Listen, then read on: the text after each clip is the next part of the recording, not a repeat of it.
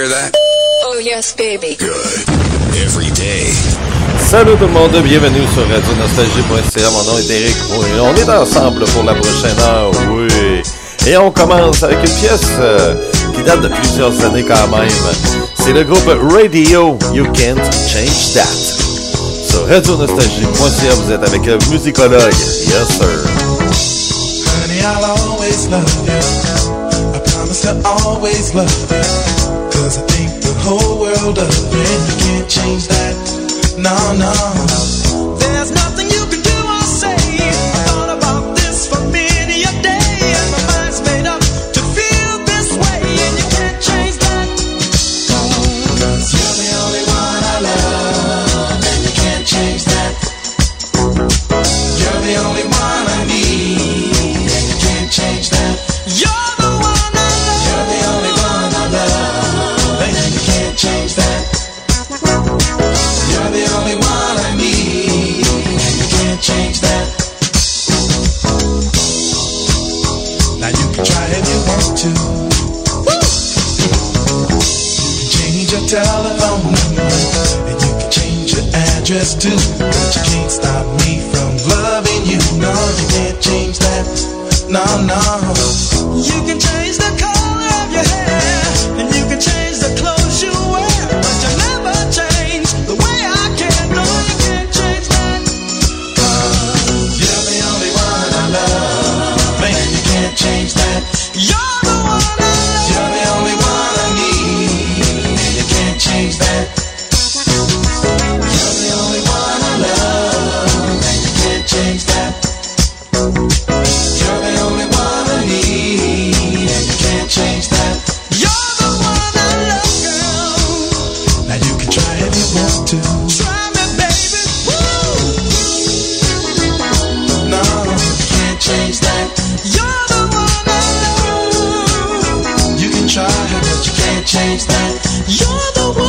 Now you can change your telephone number, and you can change your address too. But you can't stop me from loving you. No, you can't change that. 'Cause you're the only one I love, and you can't change that. You're the one I love. You're the only one I need, and you can't change that. I need you, baby. You're the only one I love, and you can't change that. You may change a dollar bill. You're the only one. But let me tell you one thing. You won't change the way I feel. You're the only one I love, and you can't. I say my heart tells me how I feel. You're the only one I need. It lets me know my love is real.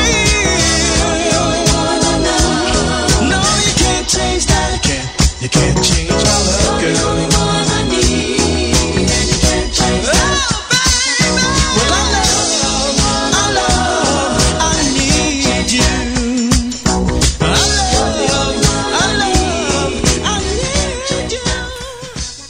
Yes, c'est avec Raydio, You Can Change That. Eux autres, ils ont eu deux gros hits, hein? Jack and Jill aussi. Et le succès est quand même arrivé assez vite. Hein? C'est un groupe qui a été formé en 1975 et dès 1977, ça s'est mis à fonctionner. On retrouve là-dedans peut-être une personne que vous connaissez un petit peu plus, Ray Parker Jr. C'est celui qui chante... il y a eu quelques succès dans les années 80. C'est lui qui chante la chanson Ghostbuster. Donc, c'est ça, en compagnie de son complice Jerry Knight. Donc, avec Jack and Jill, le succès est arrivé quand même assez vite. Et puis, sauf que ça a tombé vite aussi, là.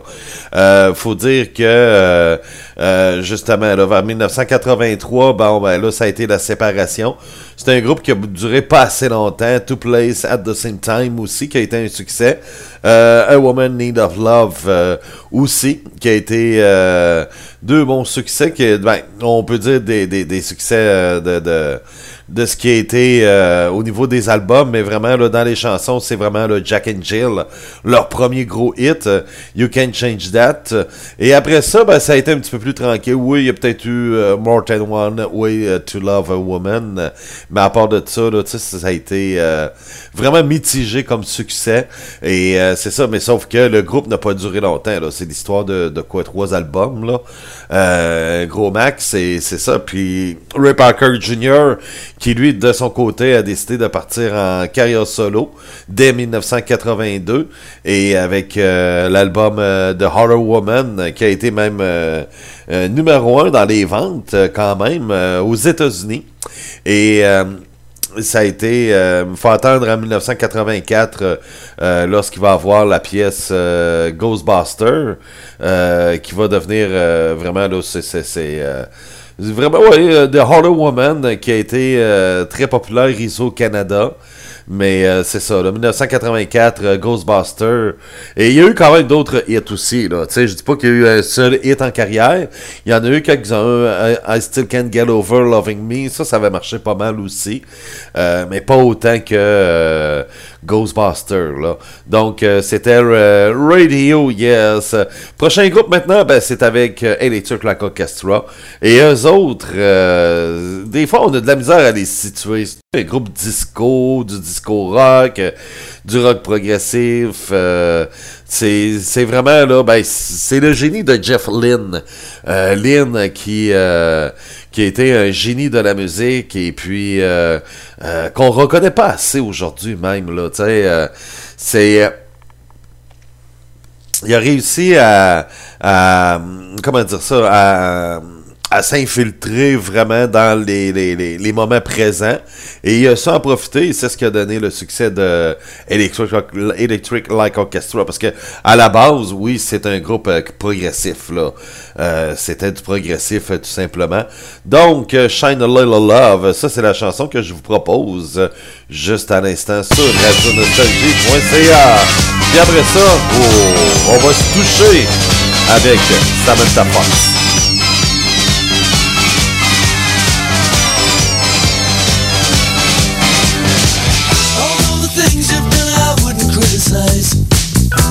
I guess you had to wait it. You see, I've gotta make you understand. I know it sounds a foolish thing to say, but it don't matter, baby, 'cause today's another day. You shine the light on my life. You shine the light on my life.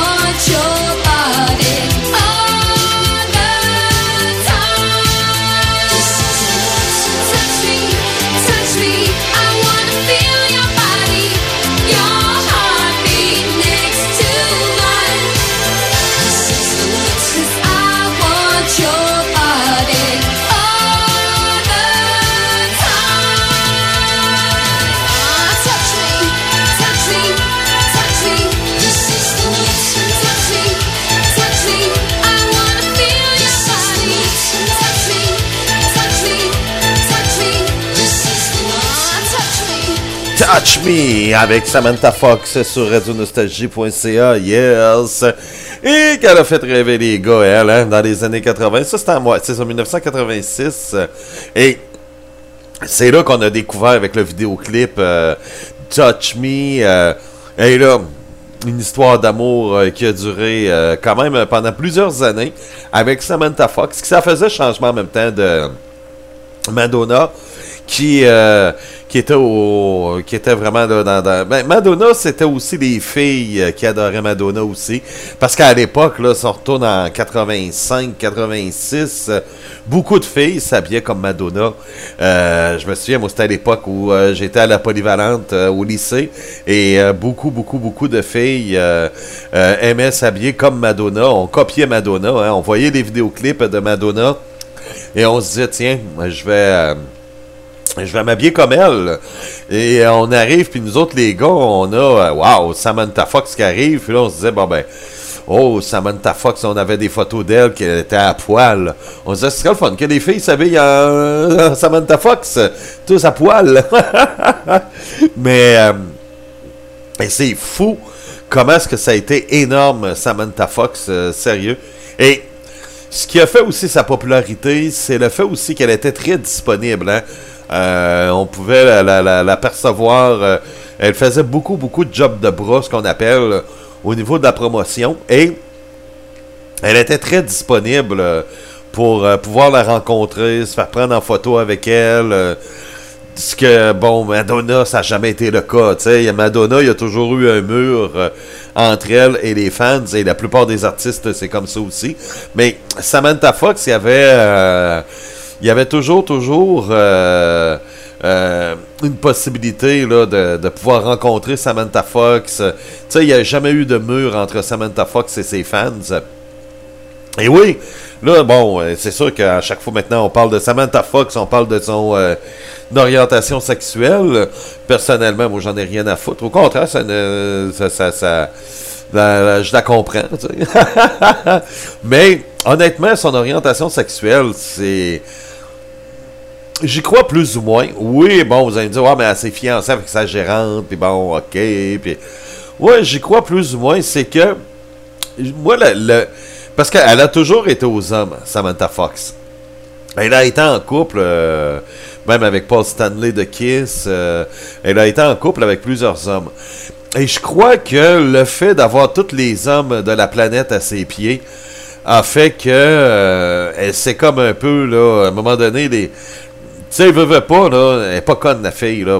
Tout partout où elle va, elle se fait dévorer des yeux par les hommes. Et à force de trop plaire, là, c'est là je sors mon côté psychologue à Saint-Saëns, là. Je suis vraiment pas un expert, mais sauf que je peux comprendre ce côté-là, là. Donc, à force de se faire dévorer des yeux par les hommes et avoir tous les hommes à ses pieds, que c'est trop facile, ben, veut pas, on aime ça, avoir des challenges dans la vie. Puis je pense que elle a décidé de s'en aller vers les femmes, justement parce que les femmes ne l'ont jamais vu comme ça.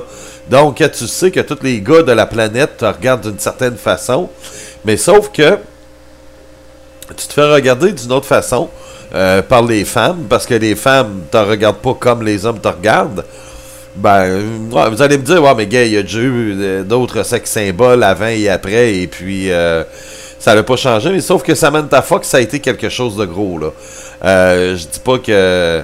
tu sais, on parle beaucoup de Marilyn Monroe qu'il y a eu dans les années 50, mais je pense qu'il y a eu plus de gars dans les années 80 qui avaient un poster de Samantha Fox que dans les années 50 il y avait des posters de Marilyn Monroe. Puis Marilyn Monroe qui était une actrice tout simplement, donc la seule façon c'était de voir Marilyn Monroe au cinéma. Aller au cinéma, à cette époque-là, on n'avait pas de DVD là, pour regarder des films de Marilyn Monroe, tandis que Samantha Fox, elle a joué dans les chaînes de vidéos, tu sais, comme MTV, Much Music, Music Plus. Elle jouait à tour de bras à part de ça. Et comme je vous disais, elle était très disponible, donc ça l'arrivait que on la voyait dans les studios de, mettons, Music Plus, et elle allait faire une entrevue, et puis après ça, ça, elle allait dehors et puis il y avait une séance de photos et d'autographes avec les fans. Il y avait une proximité qui était incroyable là, qu'on retrouvait avec Samantha Fox. Et elle, ben c'est ça, tu sais, ça a été vraiment au niveau sex symbole, là, tu sais, je veux pas trop m'avancer, mais je suis pas sûr que il y a eu un plus gros sex symbole que Samantha Fox, là, tu sais. Je dis pas que c'est le plus grand sex symbole de tous les temps, c'est pas ça que je dis. Mais, ce que les gars, là, puis quand je vous dis là, que dans les années 80, presque tous les gars, un gars qui n'avait pas de poster de Samantha Fox chez lui, c'était pas normal, tu sais. C'est ça, tu sais, c'était tellement big, là, c'était incroyable. Non, ça fait partie de la légende. Samantha Fox, qu'on va se souvenir d'elle pour très longtemps à part de ça. Mais, comme je vous disais, pour son orientation sexuelle, je pense que c'est ça, tu sais, c'est à force de se faire regarder, à se faire dévorer des yeux par les hommes, ben, elle a vu qu'elle se sentait mieux avec les femmes parce que les femmes ne la voyaient pas comme nous, on la voyait. Et elle se sentait bien comme ça. Mais je pense que ça reste que elle doit avoir des petites couchettes avec des hommes encore. Je suis à peu près certain. Oui, je serais même prêt à gager là-dessus. Ouais. Je serais vraiment, mais vraiment pas surpris. Donc, on poursuit en musique avec Erik Flynn, le musicologue, sur radionostalgie.ca. Nous aurons, Don't Stand So Close To Me avec The Police. Mais avant, ben pourquoi pas encore une fois du Jeff Flynn, cette fois avec les Traveling Wilburys, Handle With Care. Et dans ce groupe-là, on avait Tom Petty aussi, George Harrison, ex-Beatles.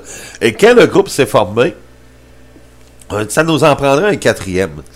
Et on avait demandé à Roy Orbison. Et là, ben, on dit, écoute, il faut que tu viennes, ça prend absolument ta voix avec nous autres, là.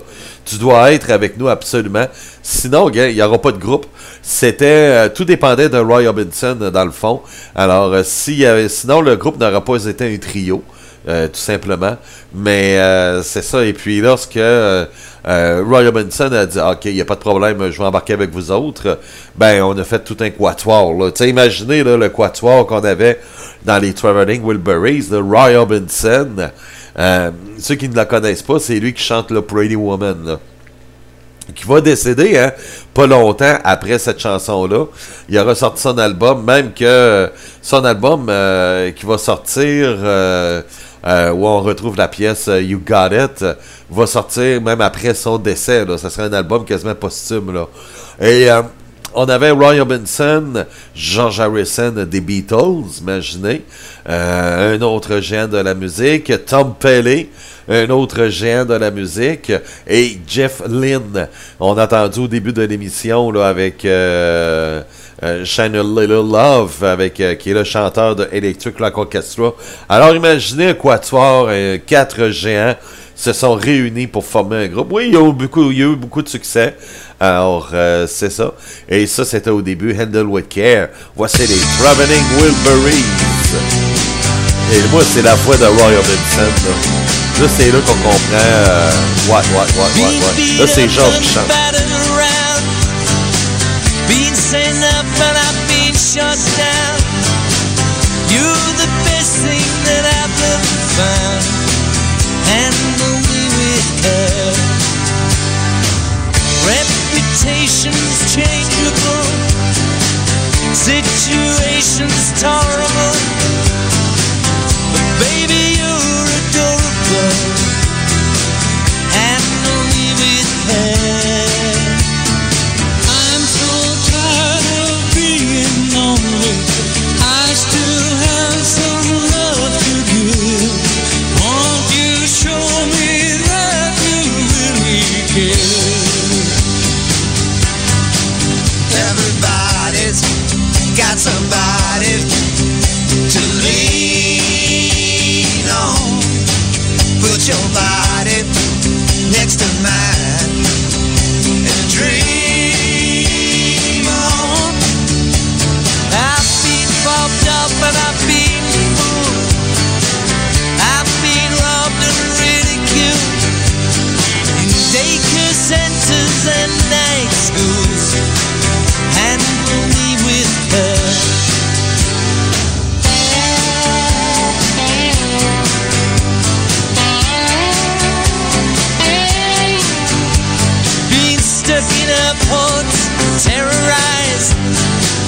Sent to meetings, hypnotized, overexposed, commercialized.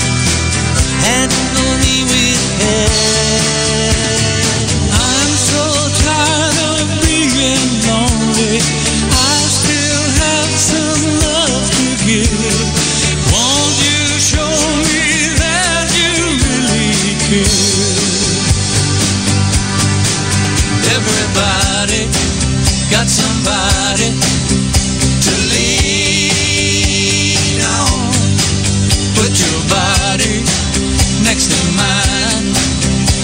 Dream on.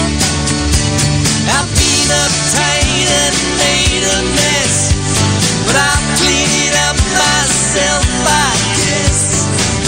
Oh, the sweet smell of success. Handle me with care.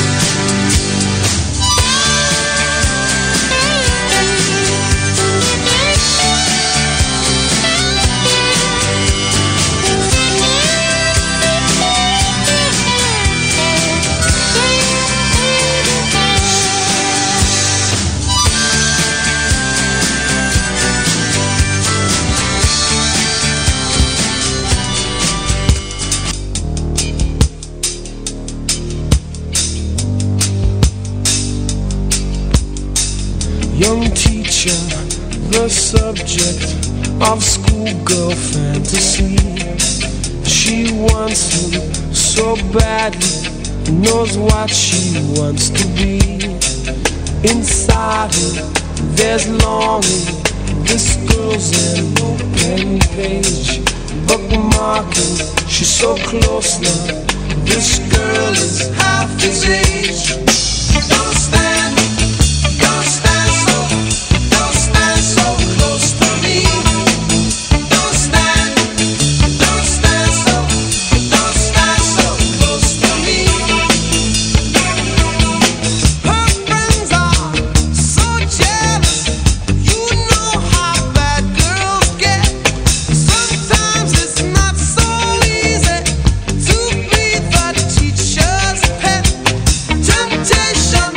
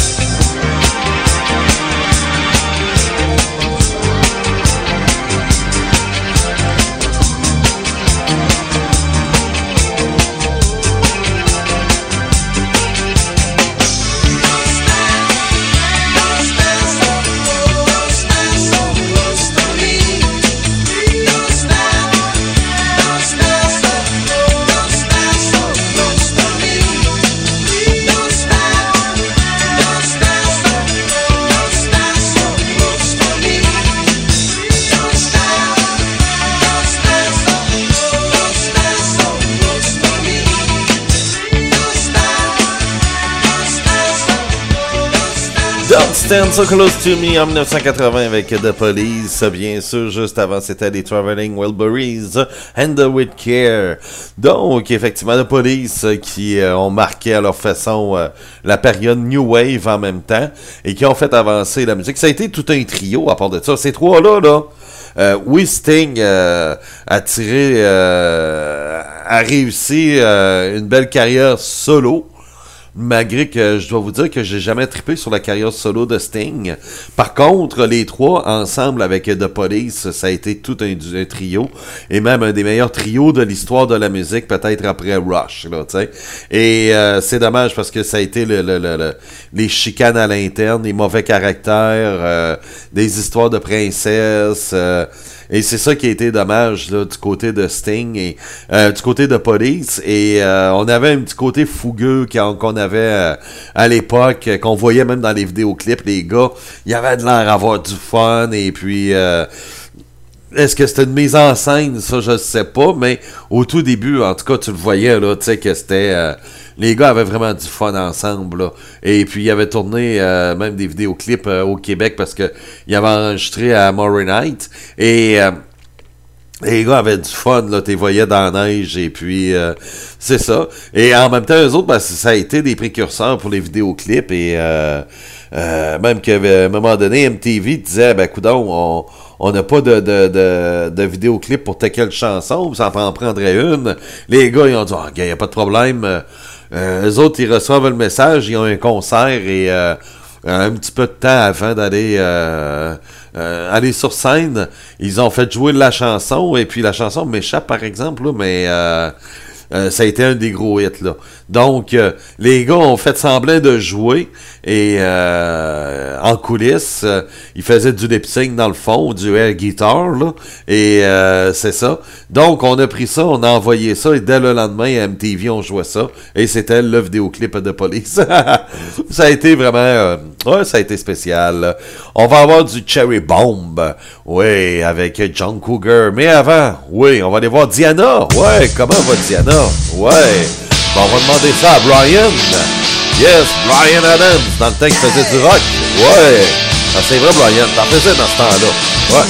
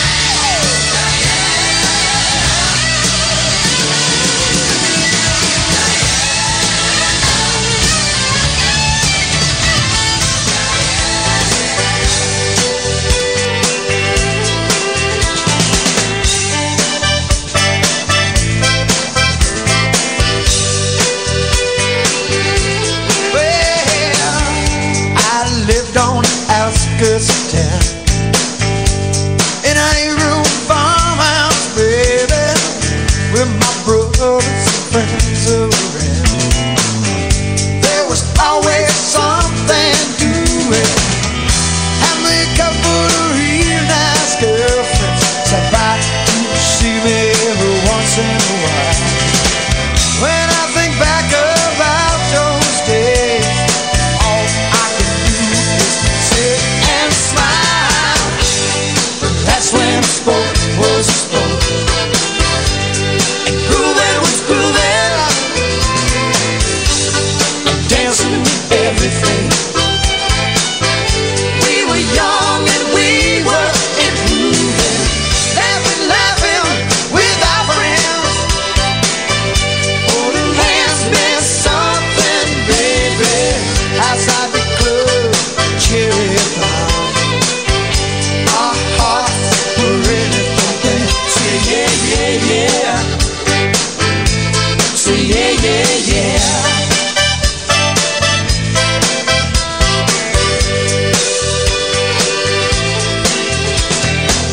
The winter days, they last forever. But the weekends went by so quick. We're riding around this little country town. We were going nuts, girl, out in the sticks. One night, me with my big mouth. Couple guys had to put me in my place. When I see those guys these days, we just laugh and say, do you remember when? That's when spoke was spoke. And grooving was grooving. Dancing with everything. We were young and we were improving. Laughing, laughing with our friends. Holding hands meant something, baby. Outside the club, cherry bomb. Our hearts were really pumping. Say yeah, yeah, yeah. Say yeah, yeah, yeah.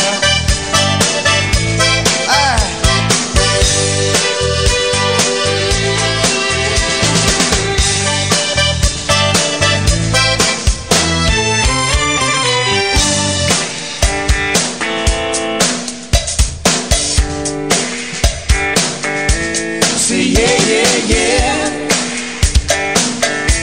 Say yeah, yeah, yeah.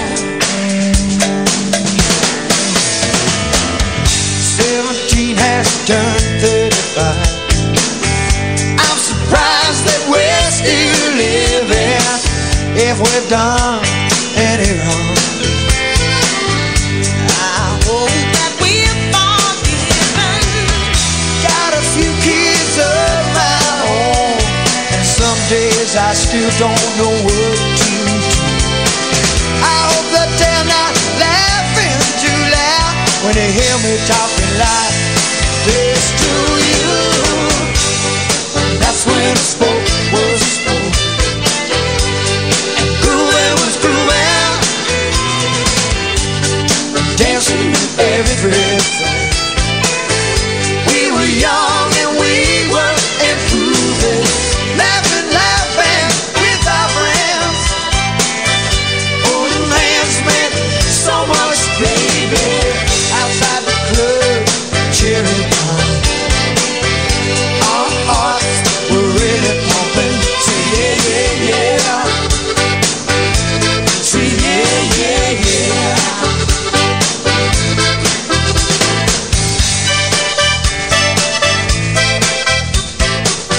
Cherry Bomb avec John Cougar Mellencamp, bien sûr. Est-ce que c'est inspiré par Cherry Bomb? Donc, si c'est inspiré par la chanson qui a été le gros succès des Runaways, je ne le crois pas. Il n'y a rien de ça qu'on mentionne là, vraiment là, que ça a été vraiment inspiré par Cherry Bomb, la chanson de Cherry Curry des Runaways. Par contre, la chanson avant Diana avec Bryan Adams, ben oui, effectivement, je peux vous le confirmer que c'est inspiré, même Bryan Adams, il l'a il en a reparlé dernièrement dans un magazine que c'est une chanson qui était dédiée pour Lady Diana. Effectivement, donc, oui, il y a personne qui fait vraiment de chansons pour la reine. Lorsqu'elle était vivante. Oui, God Save the Queen avec les Sex Pistols, mais c'était peut-être pas de la bonne façon, hein? On va s'en aller dans les années 60 cette fois. On va voir, oui. Ouais. Dans les années 60, on va voir les Doors. Mais avant, on va y aller avec My Mirage. Voici Aaron Butterfly. Ouais, du gros rock psychédélique.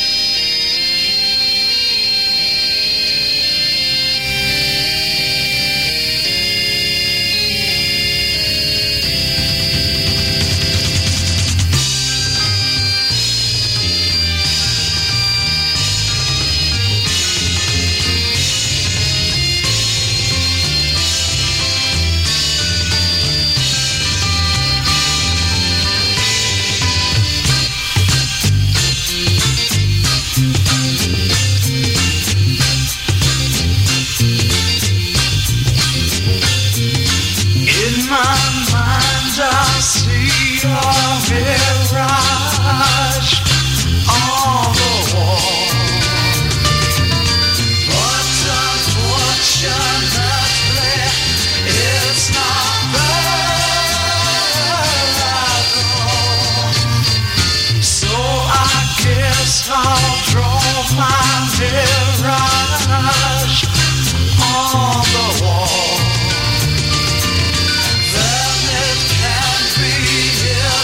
See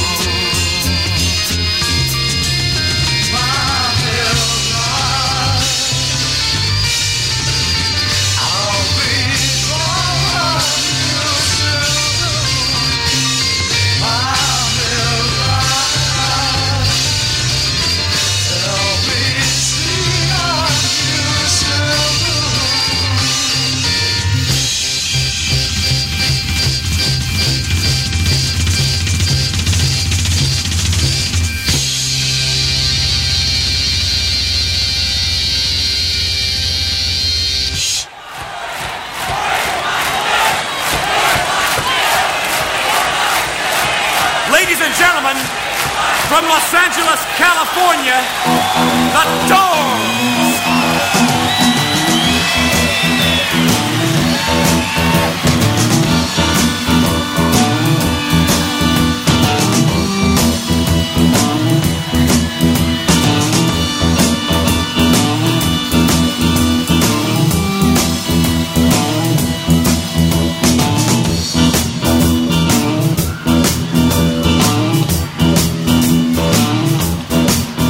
Keep your eye on the road, you hand upon the wheel. I'll keep your eyes on the road, you hand upon the wheel. Come to the Roadhouse, gonna have a good time.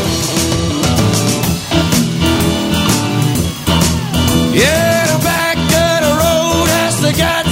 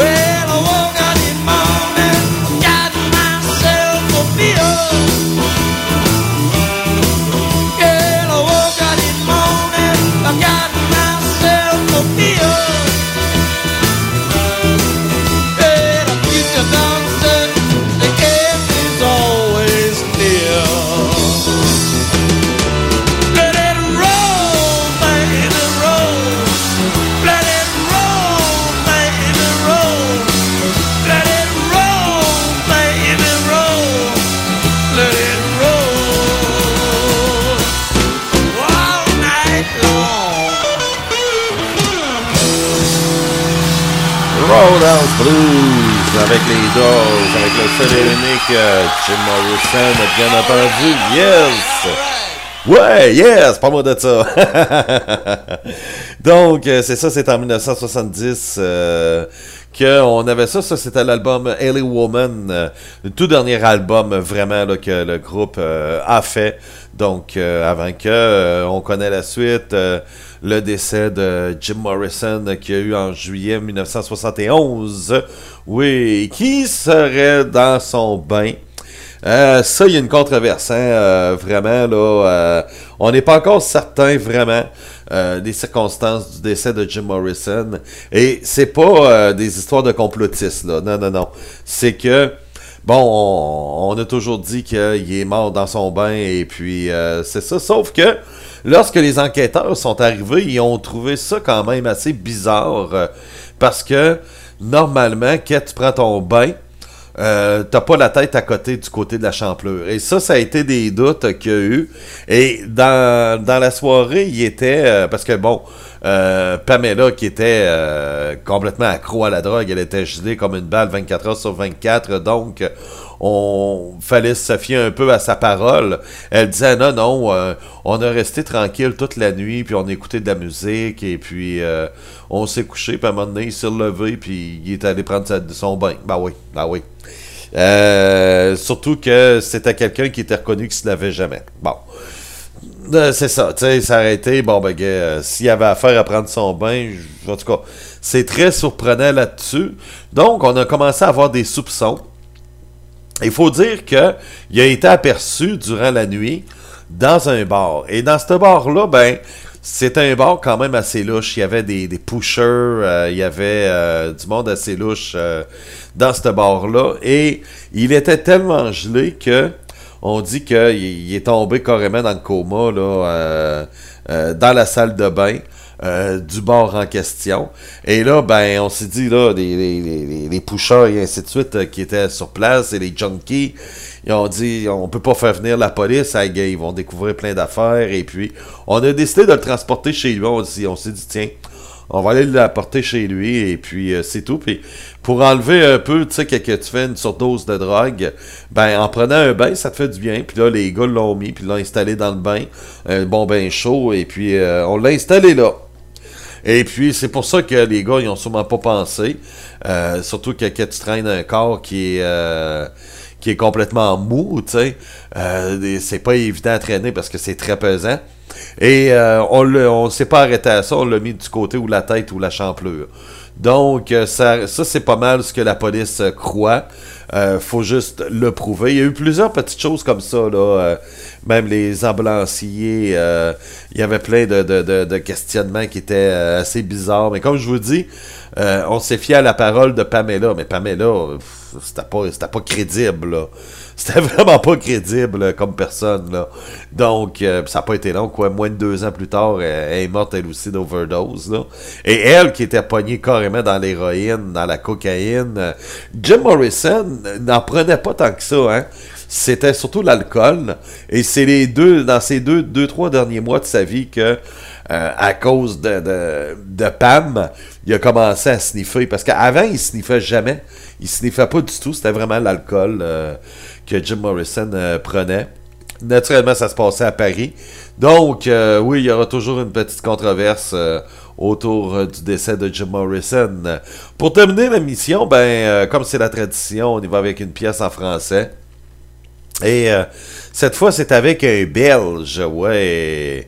On parle de Roger-Marie-François Jouret. Qui est-il? Plastique Bertrand, qui est rendu à 69 ans. Moi, je pensais qu'il était plus vieux que ça. Plastique Bertrand, oui, il y a eu la controverse. Bon, puis ça, c'est prouvé là, que c'était du lip-sync, là, c'était pas lui qui chantait. Mais sauf que, un peu comme Milli Vanilli, c'est parce qu'il avait un look parfait, ce gars-là.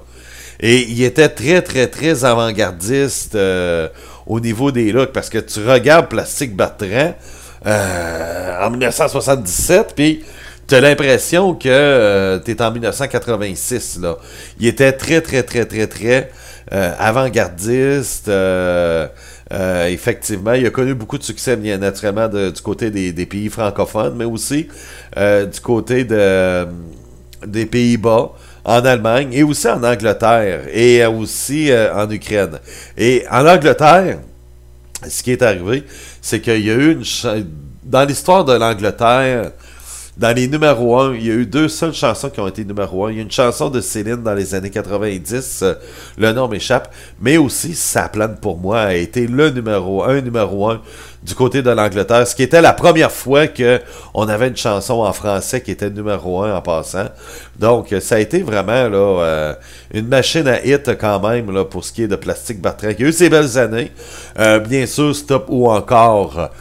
Ça frôle un peu la quétainerie, mais avant ça, là, quand il fait la période punk, là, où tout petite la planète, la même affaire, tu sais, c'était vraiment, puis c'était très avant-gardiste en même temps, surtout son look incroyable, mais c'est un tricheur. Non, c'était pas sa vraie voix. Il a travaillé pour imiter la voix, il chante encore, et il a dû suivre des cours de chant, et maintenant, ben c'est ça, il fait des cours de chant et il a tenté, là, il tente un peu en live d'avoir la voix qu'il avait à l'époque, sauf que c'est pas évident, mais quand même, bon, au moins, il essaie de ce côté-là de se racheter et veut pas regarder, là, il fait des tournées, là, puis il y a tout le temps du monde, tu sais, ça l'attire. Plastic Bertrand, ça l'attire.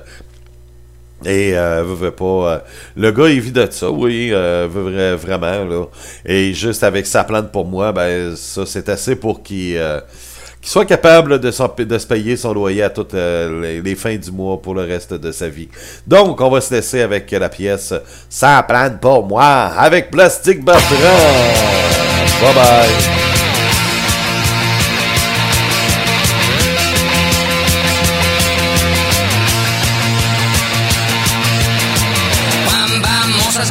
Sur mon lit à bouffer sa langue en buvant, prends mon whisky quant à moi, peu dormi, vie débris, mais j'ai dû dormir dans la gouttière où j'ai eu un flash. En 4 couleurs. Allez hop, un matin, une louloute est venue chez moi, poupée de cellophane, cheveux chinois, asparadrap.